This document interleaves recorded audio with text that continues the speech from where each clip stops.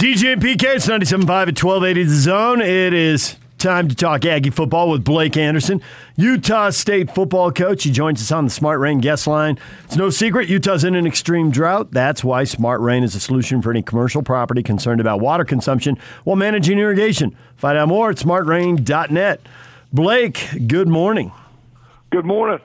Thanks for coming on. We appreciate it. We have followed you from afar. We haven't gotten to know you much, which is why I asked Scott Gerard on last Monday morning. I was watching the interviews you did after the scrimmage on Saturday, and I thought you seemed irritated. And I asked Scott, well, was he really down about the way the scrimmage went, or is that just intense college football coach with the media all sorts of fired up because he's got a new gig and 1,000 things to do? Oh, who knows, man? Who knows? I thought we were a little tired and a little sloppy, but all in all, after I went back and watched it on tape, it was probably better. It's never as bad as you think, and it's never as good as you think, and that's kind of probably one of those times.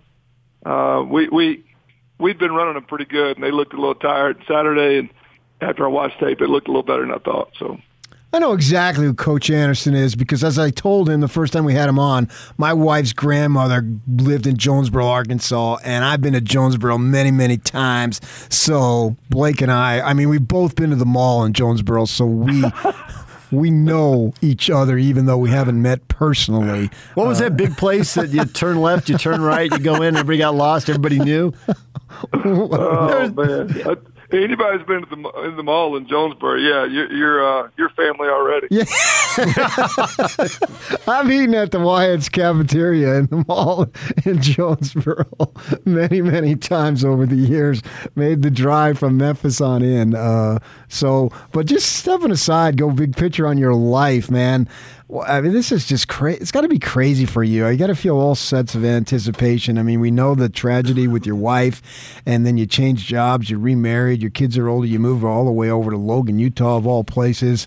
I realize you're in the middle of it, and it's probably helping you, but have you had time to reflect on just how crazy everything has been for the last few years?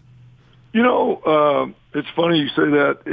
You are in the middle of it, and it does help. It kind of keeps your mind occupied, and you get in the routine of things on a daily basis and just, kind of working the problem. And there's plenty for us to fix. We got a lot of work to do to become the team we want to be. But at the same time, some of the things that you remember are just those times a year that you're going through some of the toughest things you've ever been through. And fall camp, I told the guys here, very transparent, fall camp's hard for me because that's kind of when everything really, really hit hard, when Wendy got really, really sick.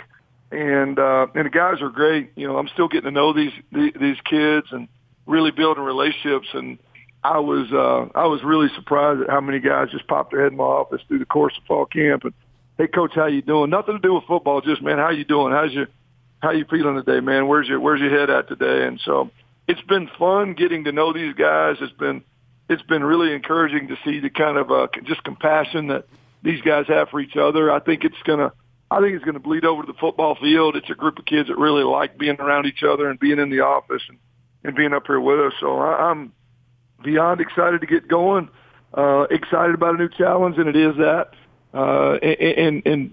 But just my first glimpse of this group of guys really working on a daily basis from 6 in the morning till 10 o'clock at night of the fall camp grind. Really, really love this group of guys.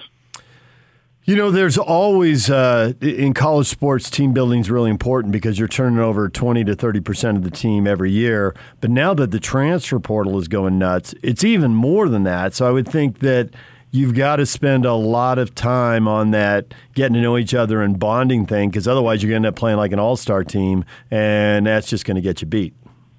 No, it's a huge challenge. It is. The super seniors, a bunch of veteran guys that came back for a year that was not expected. So I think that helps just the maturity that those guys bring to the table. But we did, like a lot of folks, bring in some transfers to try to help immediate holes. Now, most of them were here in the spring, which I think was huge. We got a chance to go through the spring semester and work them through the summer. Only a few guys that weren't a part of the spring and summer program. So we didn't really have a ton of new this fall camp. But you can't just assume that they all know each other. We had to spend a lot of time just doing things outside of football that had nothing to do with X's and O's, just spending time together, getting to know each other, did some fun things, did some things that talk about, just what our culture is going to be. And I think it's a group that has gelled pretty well. We'll really know once we go out and we start playing and all the problems really kind of get created out on the field. Adversity hits, that kind of shows your true character. But from a glimpse and just the amount of time we've had, I've been pretty pleased at how this whole group is kind of come together, including the transfers that we brought in. And you have some transfers that came over from Arkansas State, and obviously one being a quarterback, didn't play Bonner in the spring. Can you give us an update, or are you willing to tell us who's going to be the starter? Well, I'm not willing to tell you who's going to be the starter. I'm going to let everybody figure that out at the same time. It's one of the good things about college ball. I really don't have to tell anybody, and I'm going to keep that process going. It is still an ongoing competition, to be truthful. We did miss Bonner in the spring, a good bit of the summer, and he is completely healthy at this point, which has been good. He's been healthy all through fall camp. But he and Andrew Peasley have been battling at it, and we're just trying to be as thorough as we can. This is bigger than one game, honestly bigger than one season. We want to make sure that we're moving forward in the absolute right direction. And the best thing we can do is just let them keep competing and keep battling. And we're going to make that decision when we feel like it's time. And just have not been quite there quite yet. And I think just experience and time and opportunity to play, all that stuff, and practice on a daily basis help us make the best decision we can.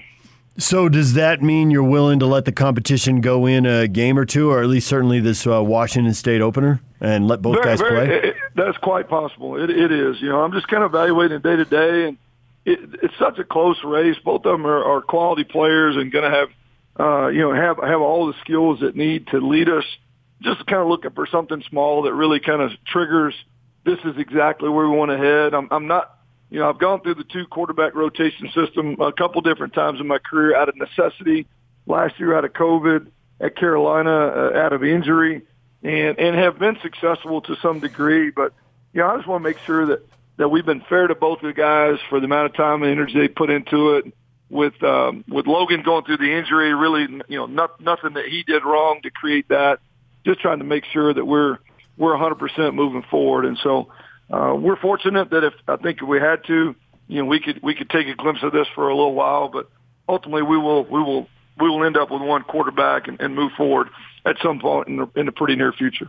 So you got Washington State, and you're doing to Nick Rolovich what he's going to do to you, because I don't think he's naming the starting quarterback with the transfer. He's got the transfer from Tennessee, and then he's got the returning young kid in Delora, and it looks like he doesn't want to. He might, but as I looked this morning, it didn't look like he wanted to announce who the quarterback is. So you're kind of playing games with each other, and maybe it's just what you want to do and not really related to the other team. But what type of challenges does that present for your defense, which, I can say struggled last year, but I think you got just about all back, 9 top tacklers, plus you got one of your kids, Justin Rice, coming over, who's a really good player. So defensively, you should be okay. Yeah, I think we've improved there from what you saw a year ago, and some of the additions, injuries that are back healthy on the field. Some the transfers have all made immediate impacts. Yeah, I think it'll look. The scheme is different. Just the environment of what we're trying to create over there, just the way we let them cut loose and play. I think you're going to see a good bit of improvement over there. There seems to be a confidence about them. Coach Bannon and the crew on defensive staff have just brought in an energy, and I think the kids have gotten fired up about it. I've seen steady improvement from them. Justin Rice, obviously, is a good one to have. He just always ends up around the ball. He did that for us last year at Arkansas State. He did it at Fresno before. So I think we're headed in the right direction there. We're going to have to grow up quickly. They've got a lot of weapons, and their offensive line is massive. And I think, if I'm not mistaken, their offensive line may be the most experienced in Division I football this year when you look at how many snaps they've played.